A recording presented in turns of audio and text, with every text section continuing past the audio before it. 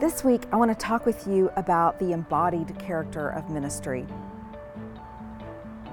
Whenever we think about ministry as a practice, it's important to remember that it means that ministry is embodied and relational and an integration of knowledge and skill and identity. But let's focus on embodied. To do that, I want to tell you a story about Melinda. Melinda was a young 20-something minister, fresh out of seminary when we first met her. And then when we interviewed her a couple of years later, she was really able to think back on what she learned in seminary and what was helping her in her ministry as a pastor later. What she said was she couldn't think of a lot of things that she had learned in seminary, but there were a couple of things that stood out. One of the things that stood out to her was her time in clinical pastoral education, and she heard a lecture one week by another pastor. In that lecture, he said to the students, if you're doing pastoral care in a hospital room and there's a family with a baby, then by all means, hold the baby. This really stuck with Melinda. She realized that he was telling her something about the embodied character of ministry.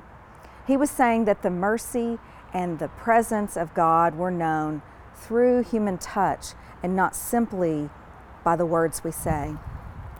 This idea really stuck with Melinda, and she said as she went forward into her pastoral call, she thought about the ways that her ministry was not just something to think about, but that it was embodied in every way.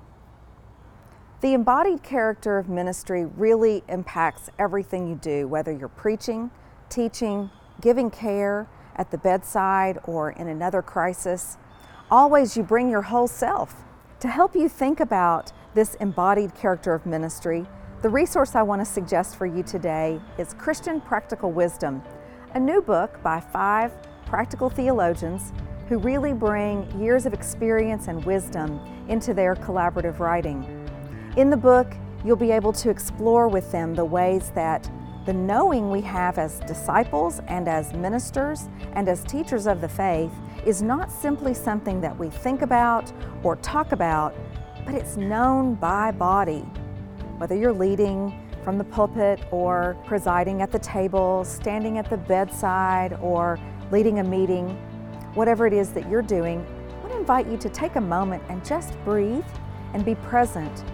And I want you to ask yourself, how can I be more present both to my body and to all those who are here with me in their embodied presence so that God is speaking to us through this moment.